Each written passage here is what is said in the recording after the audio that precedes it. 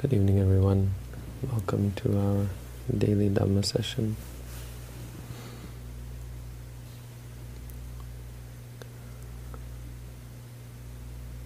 It might be interesting for you all to know that the whole idea of doing a daily Dhamma talk, actually it's something I've just started, but I've done it before, and it comes out of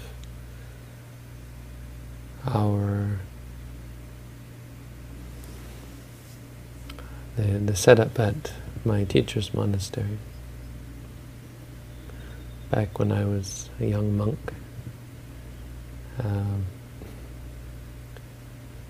every day, actually morning and evening, Ajahn Tong would, as long as he didn't have something else to do or somewhere else to be, he would come for morning chanting, evening chanting, and every day would give a talk in the morning and in the evening, sometimes 5 minutes, sometimes 10 minutes, sometimes longer. But every day he would give a little bit of Dhamma. It really created a sense of community and a sense of of being together in a monastery. So it made me think, because this is sort of what we're creating here, right? That we're all around the world. And we have meditators here at the monastery, and it's our one chance to come together. The meditators are off in their rooms meditating, and everyone here is off living your lives. But it's a lot like being together in the monastery, right? Every day we can do a meditation session together around 7 p.m., 8 p.m. And then at 9 p.m. we come together, and just as though we were living together in a monastery, come together and listen to the Dhamma.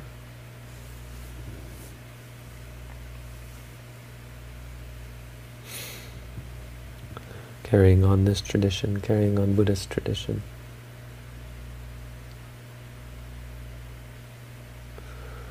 The Buddhist tradition that I follow is, it's fairly specific. We have what we call the Theravada, which Thera means elder, Ovada, or Vada means the teaching or the point of view or the doctrine.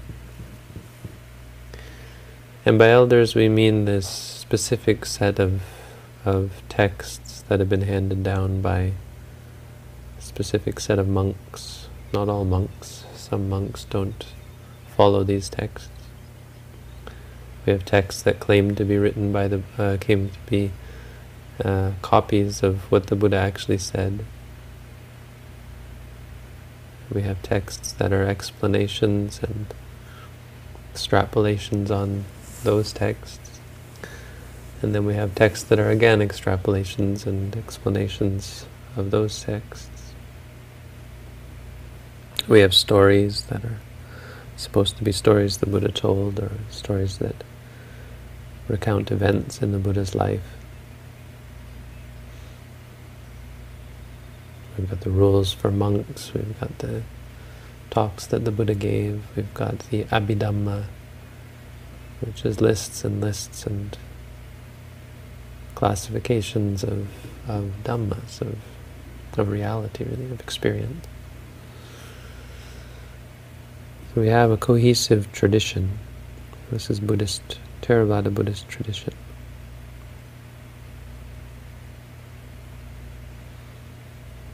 And also we have a meditation tradition. So the tradition that I teach goes the way of the Mahasi Sayadaw and his teacher, the Mingun Sayadaw, Mingun Jetwan Sayadaw.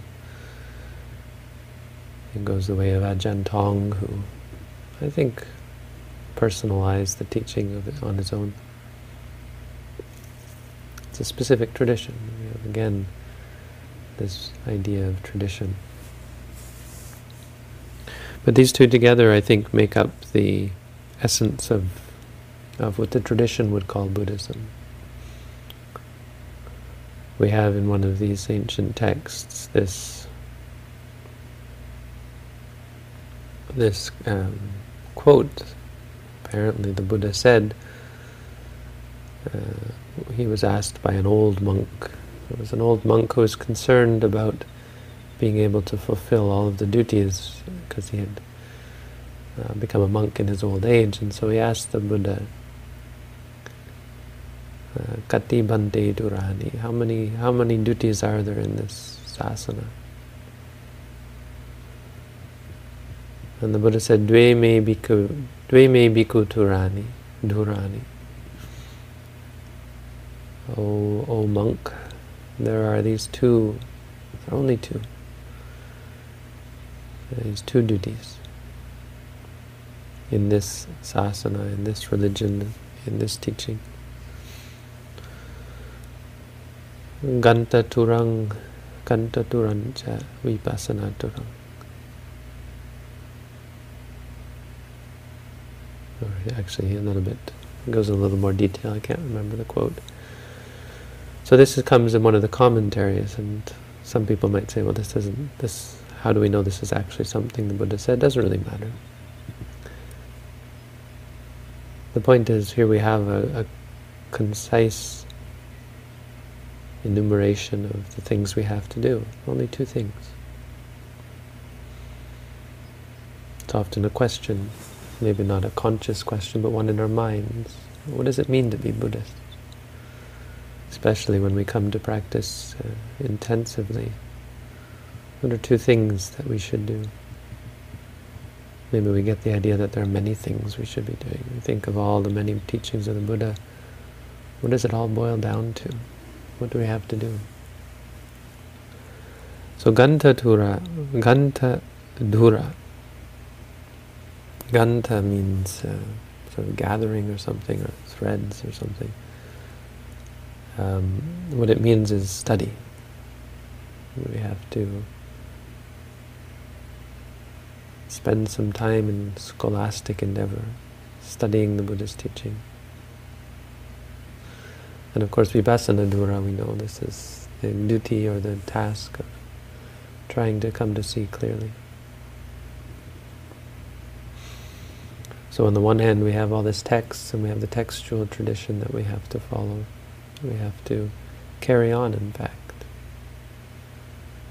And we have the meditation tradition, where it's our duty and our task to practice to see clearly.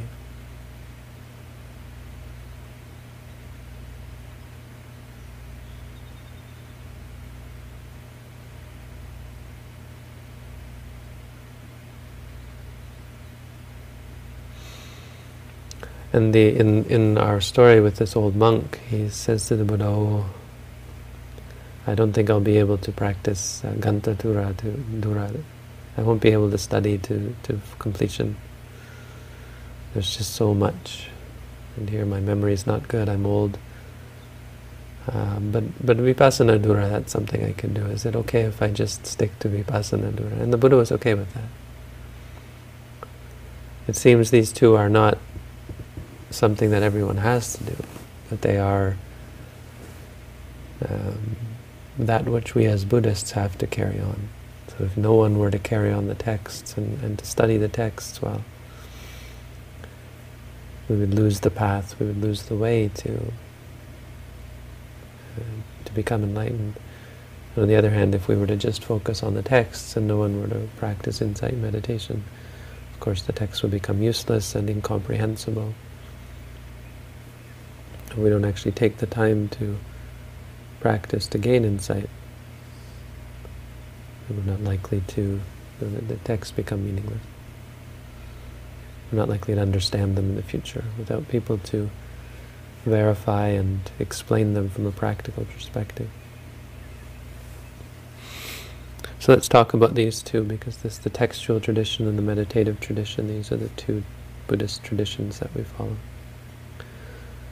So the textual tradition, we've got lots of teachings. We have 84,000 teachings by one estimation.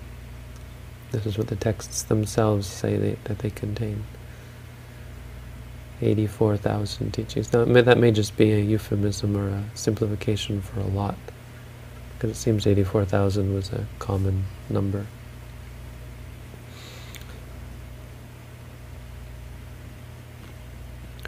But at any rate, we do have a lot. We've got the Vinaya Pitaka, which is full of all the different rules and norms of behavior. Mostly things we shouldn't do, but a lot of prescriptive things as well that we should do. A way to act and speak and deport oneself properly as sort of a basis for the practice of meditation. Then we have the Sutta Pitaka, which is full of a lot of meditative teaching,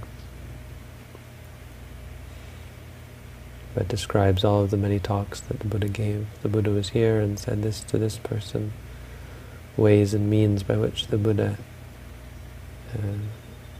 passed on his message and evoked proper inclination. So it wasn't just about passing on information, but the Sutta Pitaka is full of inspiration and adaptation of the teachings to suit particular audiences. What you get out of it is not just information, but you get a sense of the real feeling of being a meditator. And you get this encouragement from the Buddha and this shaping and molding of our minds by the ways the Buddha taught and adapted the teachings. So the great thing about studying all of these is that you get a broad idea of the different ways that the teaching can be presented, and you're able to pick that which resonates with you and approach the teaching from different ways. And then we have the Abhidhamma Pitaka, which really lays out the foundation for insight practice by not containing talks that the Buddha gave, but actually containing pure information. So giving a pure classification of the Dhammas that really provides an actual precise roadmap. You know, the connections between good states and happiness and bad states and suffering. And the different connections of cause and effect and supportive causes and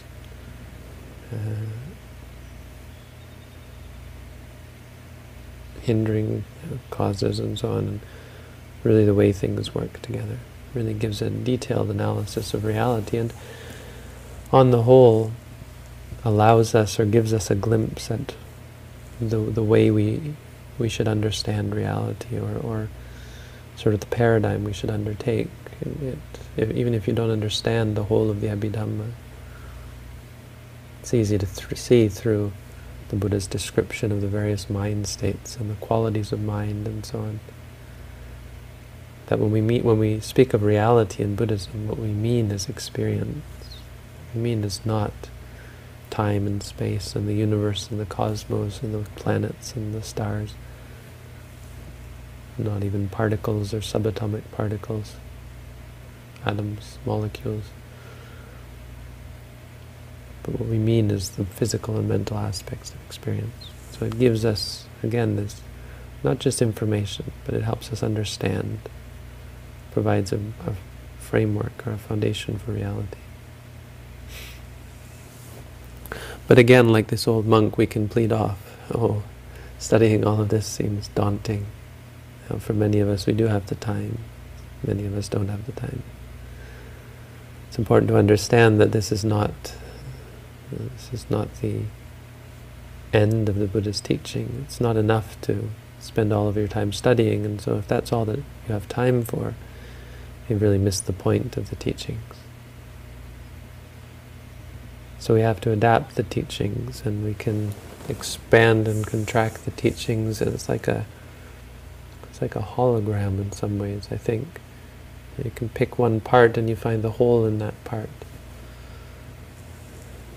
For example, the three Pitakas, these in summary, these deal with sila, samadhi, and panya, morality, concentration, and wisdom. Right. So morality is the things that keep us, keep our actions and our speech in check. It's those acts and words that we should avoid, or ways of avoiding gross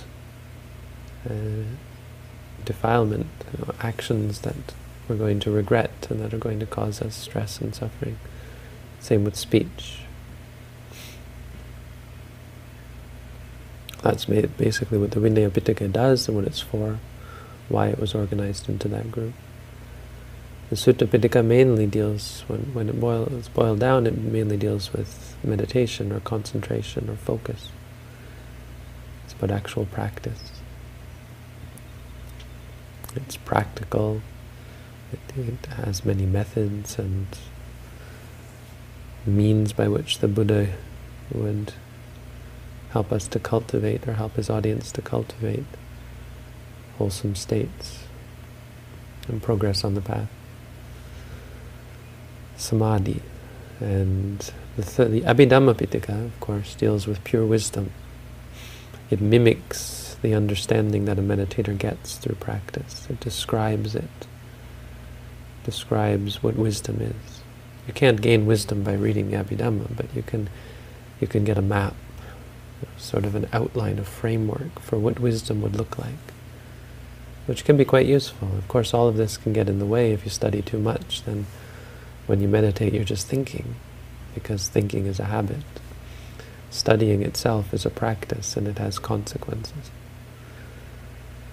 But if you study just enough, and in proportion with your practice, it gives you this map, this framework, to allow you to understand reality. And so the Pitaka really boils down to morality, concentration, and wisdom, which can then be expanded if you want to go to understand. It's expanded into the Eightfold Noble Path. The Eightfold Noble Path, we have right view and right thought. This is wisdom. Right speech, right action, right livelihood. This is morality. And right effort, right mindfulness, right concentration. This is the concentration or the samadhi aspect. And each of those can then be expanded as well, and sometimes you just pick one and you can cultivate. Each one of them can become the essence of your practice. For example, right view is again the Four Noble Truths, which also contain the Eightfold Noble Path. Right mindfulness, of course, is the most common one, because right mindfulness is the four foundations of mindfulness. And the four foundations of mindfulness again contain all the other elements of the path, contain the Four Noble Truths, for example.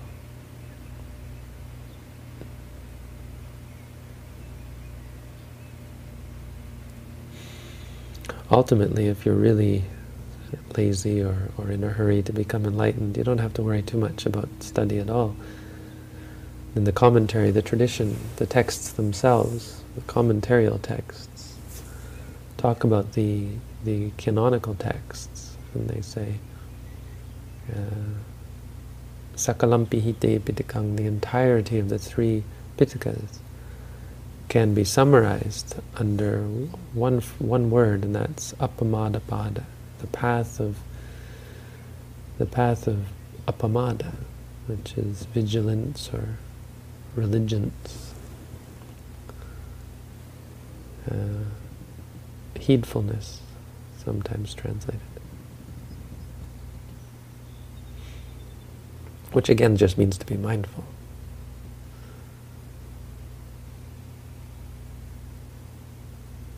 And so our study, whether it be much or whether it be little, it comes down to this. It comes down to understanding and getting a sense of the right direction for our practice.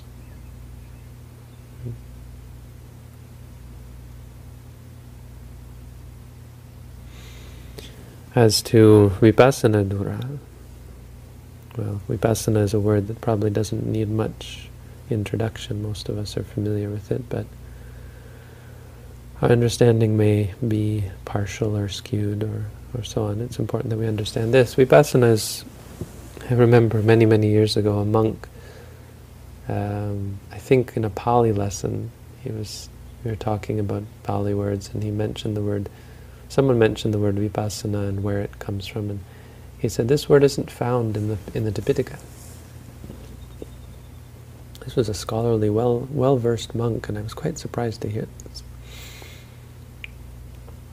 The word vipassana does appear in the Tipitaka, but I think what he meant is that it's not, vipassana meditation isn't described in the Tipitaka. And nonetheless, there's some very good quotes that help us understand vipassana. What is it that we're doing here when we come to practice meditation? What are we practicing? Very much in the Tipitaka which means in the closest thing we have to the actual teachings of the Buddha, what we are told and what we tend to believe are actual direct teachings handed down that were given by the Buddha. So the most important one, there's several, but the most important one is, it doesn't actually mention the word vipassana, but it uses the words sees with wisdom. So vipassana, passana means seeing, the prefix vi, this is the question, what does it mean? But we have a very good example of what it means when the Buddha says paññāya passati, sees with wisdom. When one sees with wisdom. The vi, it just means wisdom. The Buddha says we see three things with wisdom.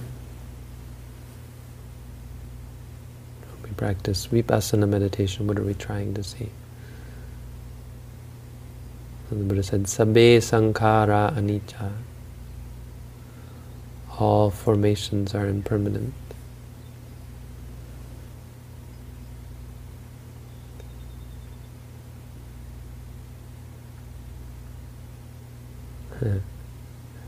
That looks like the sound is cutting out in Second Life, which is probably just a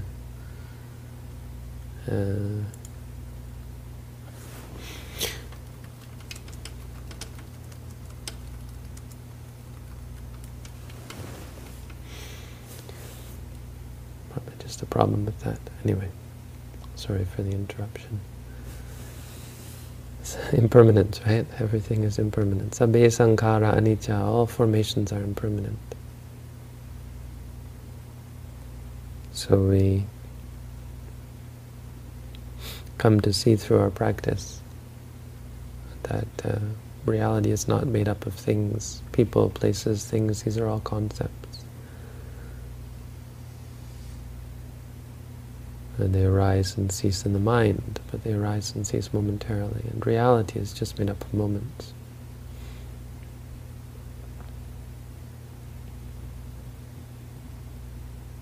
Sabbe sankhara dukkha. All formations are dukkha.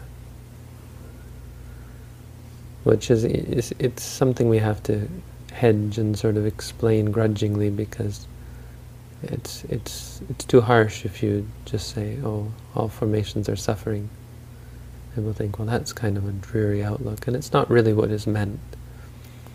Again, these are qualities of things. Dukkha means, it really means in relation to us, they can't make us happy, and they cause us suffering. They're not suffering in themselves, but they cause us suffering. Or they are capable of only providing suffering. Just like if you have a drink and you say it's poisonous. Well, the drink sitting there is not poison. It's not going to kill you. But it's poisonous in relation to us if we drink it. So all formations are dukkha. Means when you cling to them, when you take them on, this is me, this is mine, and so on. When you seek them out, you suffer. They are unsatisfying, they are not happiness. They themselves cannot be a source of your happiness.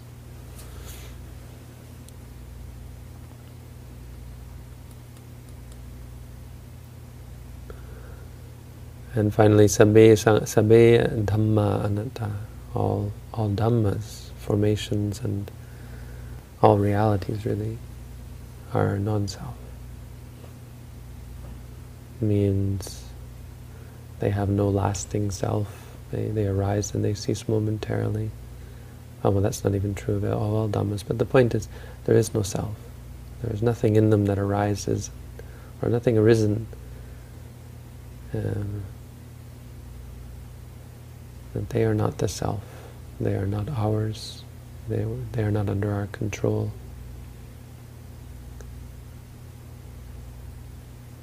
They don't belong to us. They are not me, they are not mine. But again, this is not theory, but this is how a meditator experiences reality. So, impermanence. Everything will be chaotic when you start to practice. It will shake you up. Because meditation will not be a comfortable thing, at least not in the beginning, as it forces you to experience this reality, to not have anything to cling to. How can you survive if you have nothing to hold on to? This is the challenge. We're so accustomed to holding on to, fixing in our mind, this is what I'm aiming for, this is my goal, this is what I want. And that keeps us stable. Suffering, but stable. When you let go of it, how do you live? How do you find peace? How do you be at peace? It's not easy.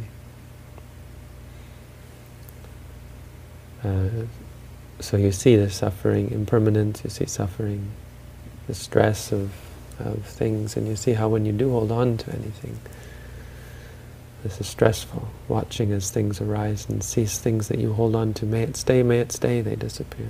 Things you worry about, may they not come, and then they come. And as you can't control, you're not in charge.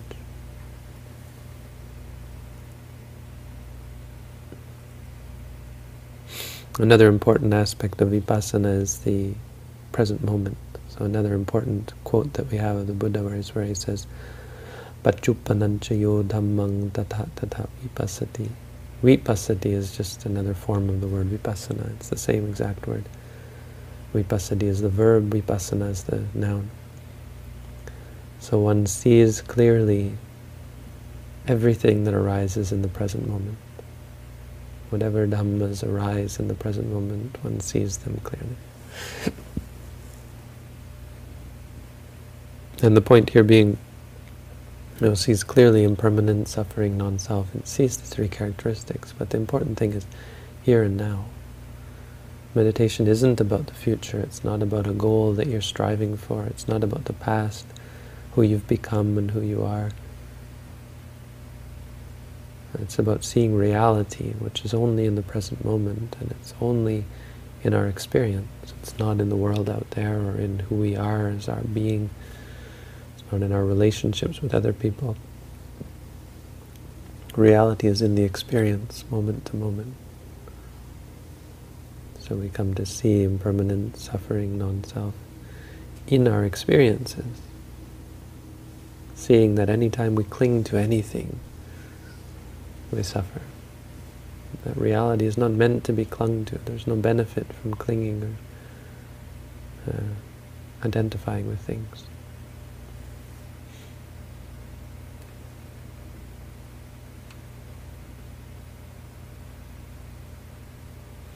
We see all this for ourselves. This is what it means, vipassana.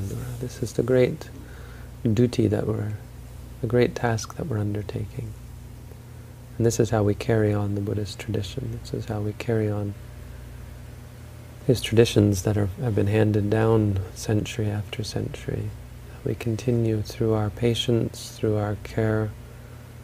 We continue to care for the Buddhist teaching and pass it on and keep it pure and keep it alive. And so I'd like to express my appreciation for everyone for doing this, for taking up the study of the Buddhist teaching, even if it just means listening to talks, and most especially for taking up, like this old monk, well, at the very least we take up meditation, which is still a perfectly valid way of carrying on the Buddhist tradition. Because it's only when we understand the teachings that we can really and truly pass them on. So there you go, there's the Dhamma for tonight. Thank you all for tuning in, and wish you all good practice.